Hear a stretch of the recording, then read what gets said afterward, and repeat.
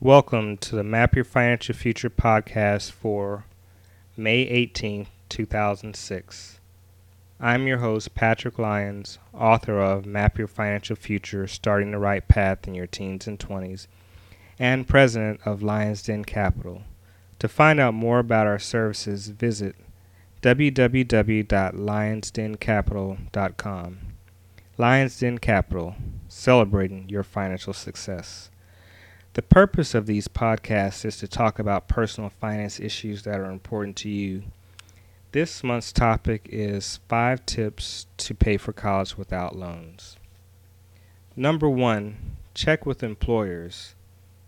I had a part-time job in college, and one of the managers informed me the company offered a small grant payable each semester I was enrolled in school as long as I worked for the company. In addition, your parents' employers may also offer financial assistance. Be sure to check with Human Resources or Personnel Department to see if such programs exist at either your company or your parents' employer. Number 2, civic organizations. If you have a parent that belongs to a fraternity or sorority, there is a good chance you may be eligible to apply for a scholarship offered by that organization. Churches, faith-based, and civic organizations also offer educational assistance in the form of grants and scholarships. Number 3, scholarship books and websites. Each year, billions of dollars goes unclaimed in scholarships and grants. Don't be afraid to apply for several scholarships. You may get the award because no one else applied. Don't overlook any scholarship because several small awards can add up and assist in paying for your post-secondary education, which is soaring each year. Websites that allow users to search for scholarships include www.collegeboard.com and www.finaid, that's FINAID.com. Each year, Kaplan and Peterson's publish books with a list of scholarships. You can check your local library or bookstores for availability. Number 4, the military. My father retired from the U.S. Army before I started college, but because he was a veteran, I was eligible to apply for a scholarship offered to dependents of active and retired servicemen.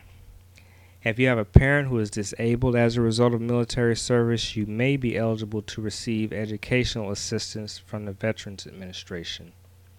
Reserve Officer Training Corps programs for the armed services offer generous scholarships that can provide room and board, tuition, books, and provide a monthly stipend in return for a service commitment. 5, financial aid office. Check with the financial aid office of the school you are applying to or attending for information on free money sources for college. In some cases, donors make gifts to colleges and universities to provide scholarships for students attending a particular school. Some of these scholarships may only be advertised to financial aid offices, so check to make sure you aren't missing out on financial aid you are eligible for. You can order an autographed copy of Map Your Financial Future by visiting www.patrickAlyons.com. That's Lyons. The book is also available on internet retailers such as Amazon.com and BarnesandNoble.com. Because this podcast is for you, I want to hear from you. Please email me any questions, comments, or topics you would like discussed in the future to patrick@lionsdencapital.com.